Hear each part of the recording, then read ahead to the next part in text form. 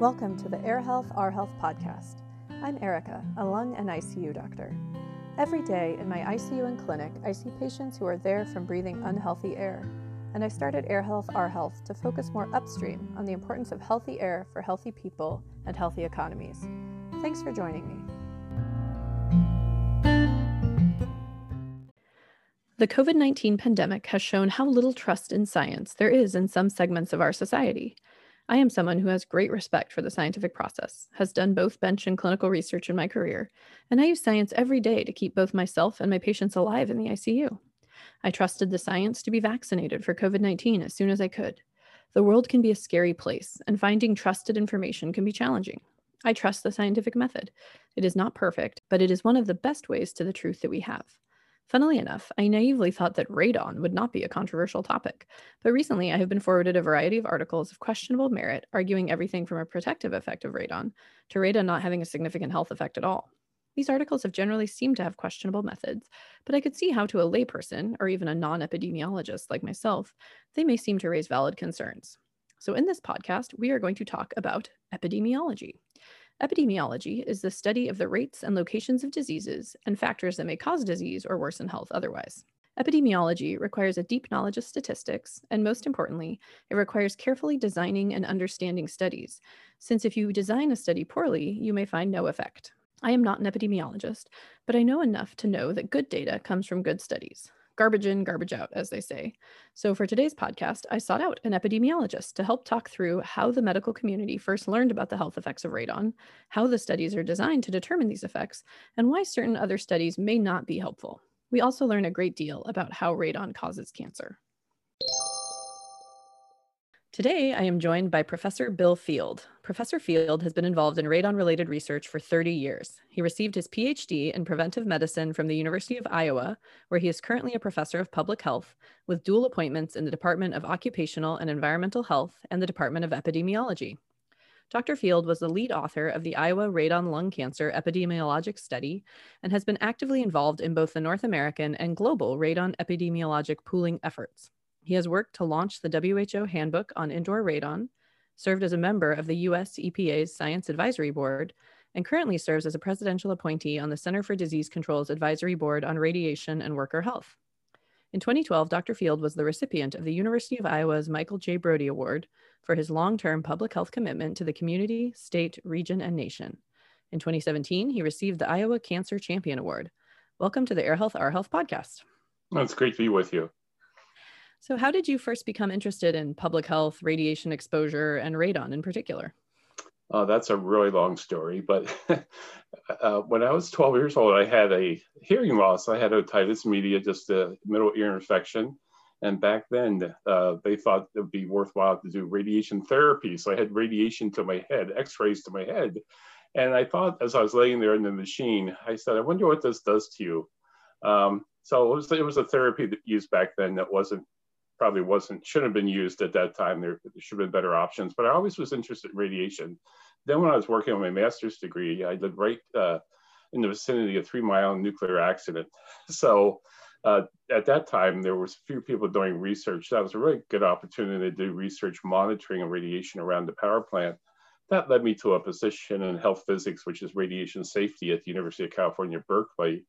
And then when I moved to Iowa, my wife took a position in internal medicine here at the University of Iowa.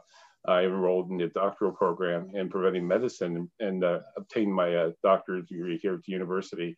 But surprisingly, or maybe not surprisingly, given my history with radiation, we were involved with doing surveys of radon at that time. And we found out that Iowa has the highest average radon concentrations due to the glaciation we have here in Iowa. So that was a really rich source of data to do a dissertation. So I started working on radon-related research at that time, which involved future health-related studies.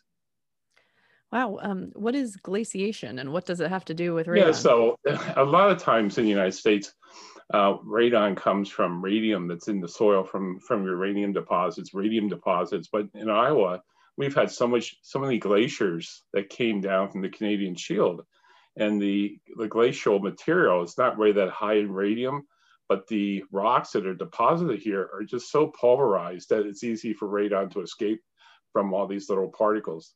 So you can imagine if you had a huge boulder, the radon coming escape from the outside. If you take that same boulder and pulverize it into little pieces, there's a lot of potential for radon to escape from that surface area. Wow, that's so interesting. So what is radon and how does it get into our homes? Right. So radon is a radioactive noble gas. It doesn't react with other chemicals that much. It's odorless, colorless. And I often say that if it was colored and you go in your basement or your first floor, if you don't have a basement, and you see this green haze emanating from cracks, you would probably do something. But since it's invisible, there's no sensory reminders to make you think about it. It's naturally occurring outdoors. We used to say it's naturally occurring indoors, but we sort of changed that a bit because we build homes in a way that traps radon. So it's kind of technologically enhanced because of the way we build homes indoors.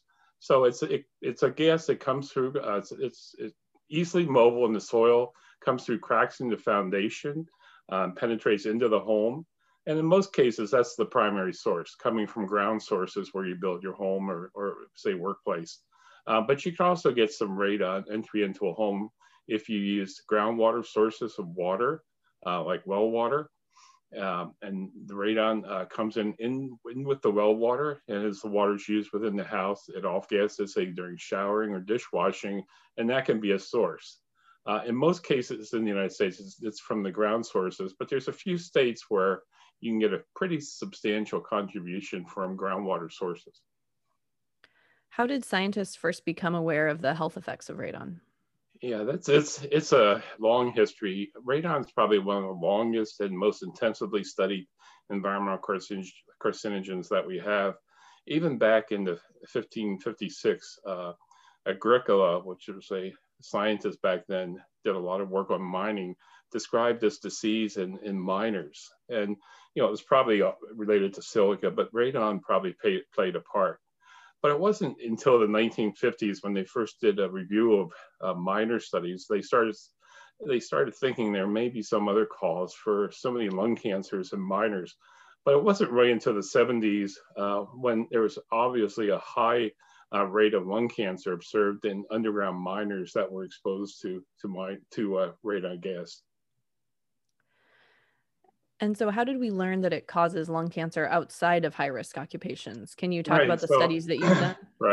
right. So a lot of times you find out about carcinogens from people that are occupationally exposed first because they have higher concentrations or higher exposure rates than the general population. And then it's generally commonplace then to explore whether or not exposures at lower concentrations also cause risk.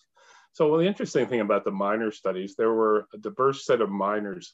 Miners were mostly male, but there were a lot of mines where workers were exposed to radon concentrations that you may actually run into if you spend 70 years in your home. So there's a lot of overlap between what you can get in a mine versus what the cumulative exposure may be in a home.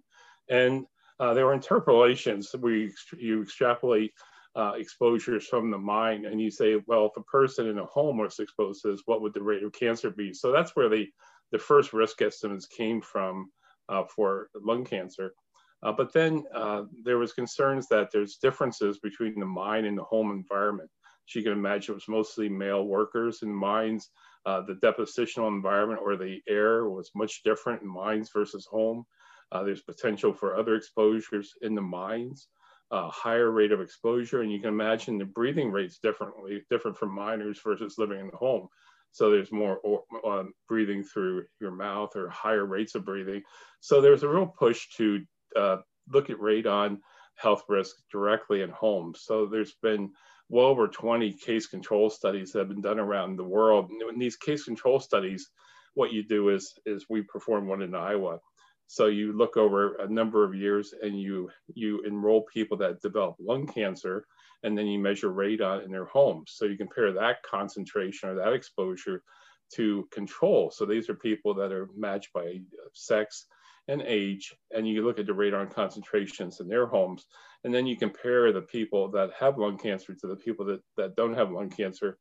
And if the exposure is higher for the people with lung cancer, that shows there's a risk. And that's what these studies basically did. So there's been studies done North America and Europe.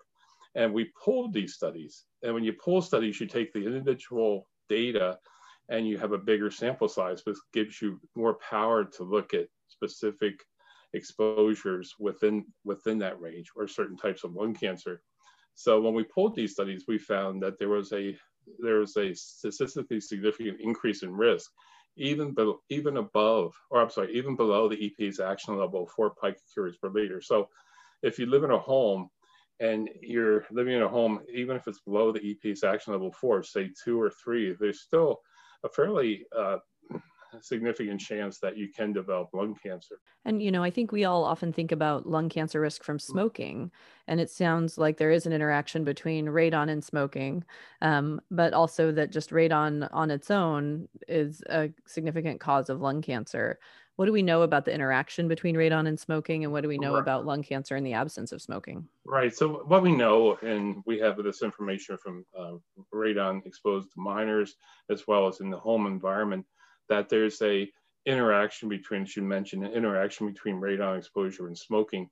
And the interaction isn't additive. It's not like you have this risk from smoking and this risk from radon, and you add those risks together. It's actually synergistic or more than additive, but it's not that much higher. It's just a little bit higher than what you would get if you would just add the risks. So there is synergism there. It's not multiplicative. So there is that risk. And what a lot of people don't realize is that there's radiation in tobacco smoke as well. One of the decay products of radon is polonium 218 and 214. Well, there's also a polonium 210 that's in cigarettes as well. So when the plants are growing out in the field, they have these little sticky hairs on the bottom called trichomes, and the radon decay products attach to these sticky hairs, and then the tobacco is dried and you smoke, the tobacco is smoked. So you're getting radiation exposure, radon exposure, decay product exposure from both in living in a home as well as from the tobacco. So there's and then tobacco has probably another hundreds of different other carcinogens that add to the increased risk. Wow, I had no idea that you, in addition to everything else, get radiation from your tobacco cigarette. If we all needed another reason to help people quit smoking. Right. Yeah, in fact, if someone would smoke a couple packs of cigarettes per day, they get more radiation exposure than what nuclear workers are allowed to receive. So it's a significant source of radiation, yes. So how would you frame kind of the quality of the evidence that radon causes lung cancer in non-smokers? Right.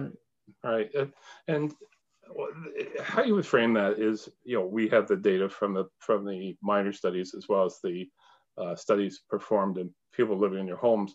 But I think it's really important for listeners to realize that it's not really the radon gas itself that's causing the lung cancer. It's really these decay products that I talked about. So as radon decays, it's a gas. It forms a series of radioactive decay particles. And these radioactive decay particles are little solids that get suspended in the air. And some attach to dust, some stay unattached. And when you're in a room, you breathe in these decay products into your lungs, and that's what can initiate the cancer. So the biological mechanism for someone that smokes or someone that doesn't smoke is the same. These little particles that get deposited release these radioactive type particles called alpha particles. And these are pretty big sized particles. They don't travel very far. They travel less than half an inch in your lung, but they do a lot of damage in your lungs. So the biological mechanism for if you have radon exposure, if a smoker or if you're a never smoker, is pretty much the same.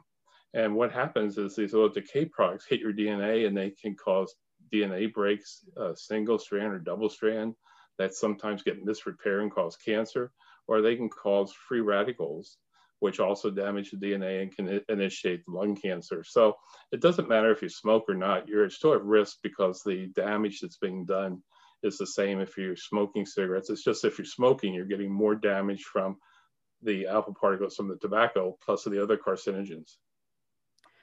There are often articles in the lay press or controversies that seem to arise where people claim that radon health risks are overblown or that low radon levels are protective. Where do you think that comes from? Well, and it's been common. It's common for the radon studies. A lot of studies that are done looking at the risk posed by radon are done by ecologic studies. And when I talk about an ecologic study, what I'm talking about is a study that takes average radon concentrations in a county, say within a state, and then they compare that to the lung cancer rates within those counties. And when you're not getting individual level data, there's a lot of potential bias associated with those studies. The reason so many of those studies are done is because they're cheap. They use existing data.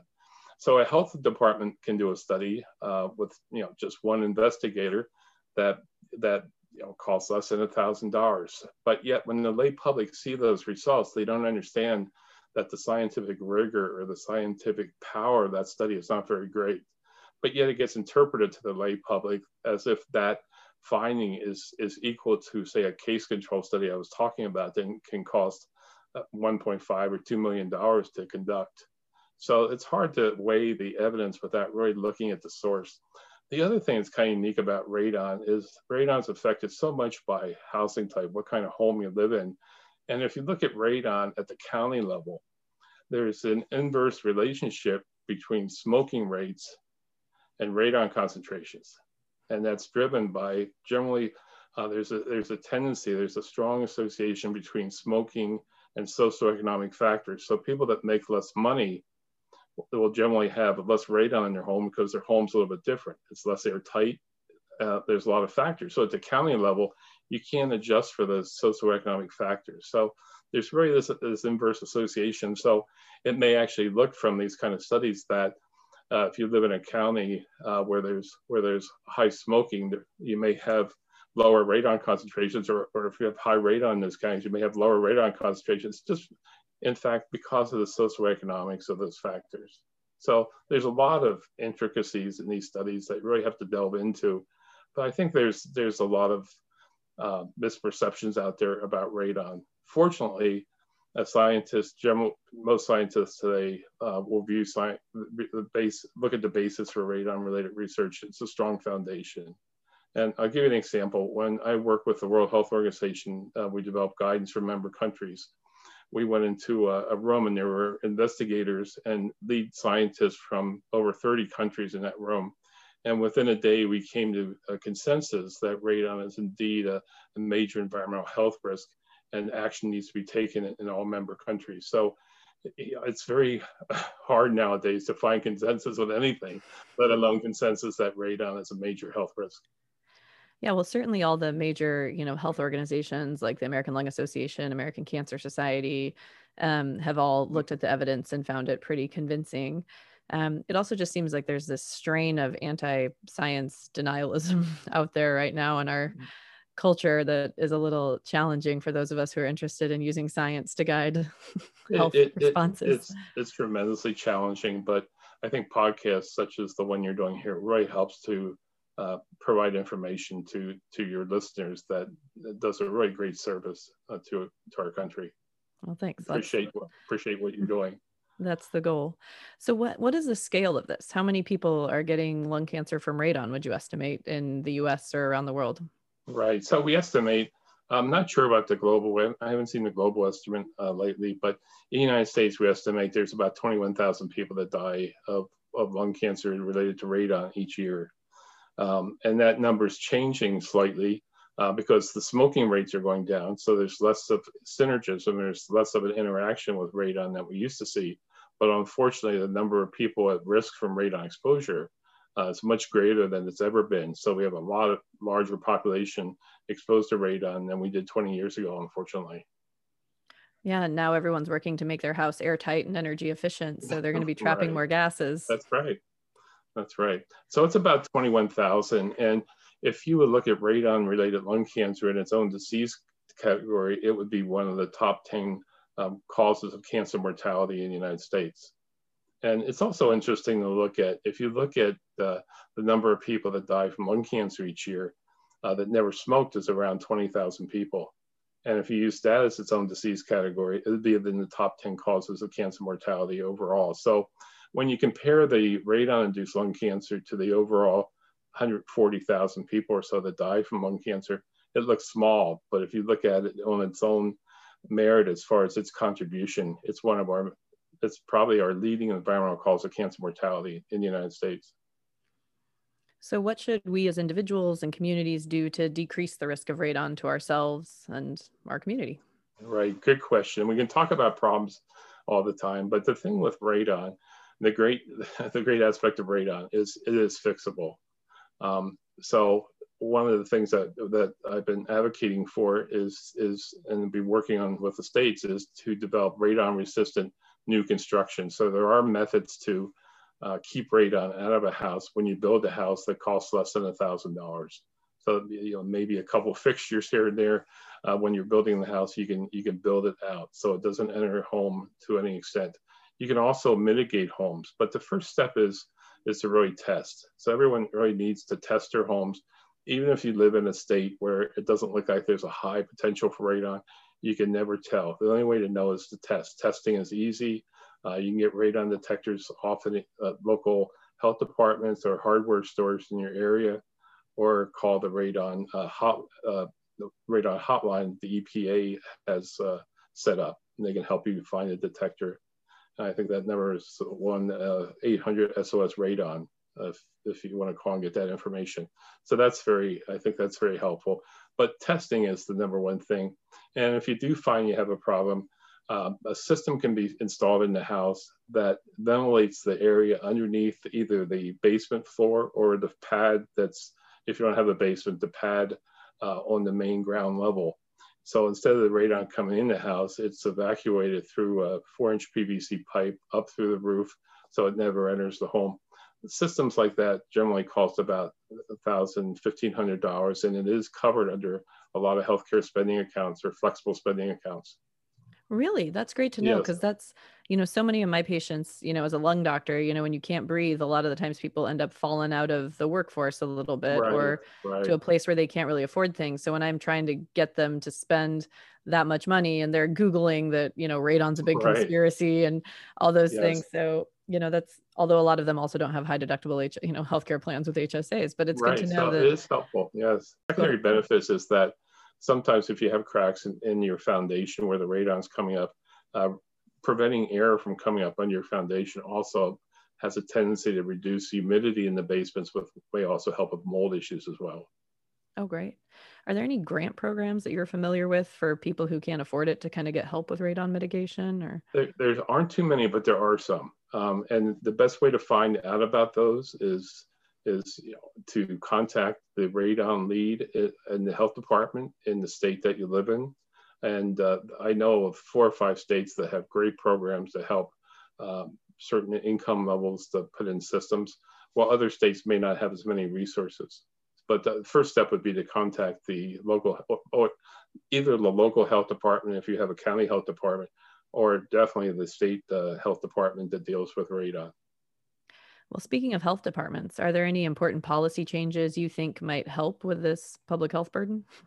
Well, we're moving in a lot of, not so many states, but local localities where homes that are built, especially in high radon areas, are built radon resistant. So in other words, if you build a house in the county I live in, you can't build a house, it's built in. So the systems put in, and all these mitigation systems have fans that go up to pull out the radon. So the systems put in, you move in the home, and if you test and the radon's high, all you have to do at that point is just add a fan. So we're really trying to recommend that more parts of the country, especially high radon areas, develop construction with radon resistant new construction. I mean, we don't use lead paint anymore. We don't do a lot of practices that are harmful. Here's something that can be done up front for less than $1,000 that will pay dividends for the life of the home. So that's the big one. Yeah, absolutely. I think it's so interesting. I was kind of looking into this in my state. I don't even think, we require you to do a radon test to sell a home. I mean, some people will do it. Yes. We don't. Apparently you have to test in schools, but you may not have to do anything about it. I mean, it's just kind of wild to think about, the massive cost of 20,000 lung cancer deaths, which means an exponentially more number of lung cancer treatments. And those drugs are not cheap. Right. And you think about schools, there are some states and there are some programs doing a lot of good work with schools, but we're really behind in workplace. The workplace OSHA limit for radon is 12 times higher than any other country in the world. So we're really behind with workplaces, and we're behind with schools. And if you think about the comparative risk to radon and smoking, there are some comparisons. And if you would think how many parents would make their kids go to school and smoke cigarettes. Well, going to a school where you have radon exposure can cause very similar lung damage to potential future lung cancer for kids, but it's how you frame the risk. And there are certainly comparative risks. Yeah, we sit around and wonder why healthcare costs are increasing, but then we don't, do any of the upstream things to just decrease them. Exactly. And this is an easy one to do. Absolutely. Well, I want to be really respectful of your time. Is there anything else you would like to add? No, I would just say that first step is just testing. I'd urge everyone just to test. The test is cheap. And if you look at it from this perspective, in some states where you may be listening to this, you may have to do a radon test if you sell your home. And if you have high radon concentrations, you'll probably have to fix it at that time. So why not test now, fix the problem? Therefore, when you go to sell the house, you have some benefit from reducing radon concentrations that you may have to fix anyway. So I would just urge everyone to test and just seek out more information. And for healthcare providers, we developed a recent guideline for healthcare providers that you can just find by Googling radon healthcare providers guidance that gives some suggestions for healthcare providers how to reach out to their patients so they can educate them about the risk posed by radon and what they can do to address it. Wonderful. Well, thank you so much for your time and all the science you do and for working to prevent lung cancer. Okay. Well, thank you for what you do to help educate people. It's really important. Thanks. Thanks. It is always such a pleasure to talk to true masters of their field who understand a topic as completely as Professor Field. I always love to learn new things. I have spent decades learning about toxic effects of cigarettes, and I had no idea that people received radiation dosing from cigarettes as well. January is Radon Awareness Month. If you have not tested your home yet for radon, please do so. If you have not tested since performing home upgrades, please test again. Please look at the show notes or accompanying website post for more information. On the next podcast episode, I will be talking to a home inspector who grew up in a house with high radon levels and lost his non-smoking mother to cancer. For him, radon testing and mitigation is obviously a personal and professional priority. For the month of January, my donation and action ask is to consider joining my Fight for Air climb for the American Lung Association. In non-COVID times, this is usually an event where people come together and climb a skyscraper or a stadium or other big monument in their town together. Obviously, this will be a remote event this year, but still a lot of fun. You can join from anywhere in the world and climb your way wherever you are. If you don't want to climb, you can also just donate to support the team. Find the link in the show notes or in the accompanying post at airhealthourhealth.org. We're coming to the end of the podcast. For more information about the importance of healthy air, please visit airhealthourhealth.org and follow on Instagram and Facebook. Remember, if you do nothing else, don't light things on fire and breathe them into your lungs. This applies to tobacco, diesel fuel, forests, and more. Thanks for joining me today. I am a full-time physician and not an epidemiologist or public health expert. This podcast is for your education and entertainment, but should not be interpreted as individual medical advice. Please consult with your own healthcare team to determine what is right for your health. Thank you and stay safe.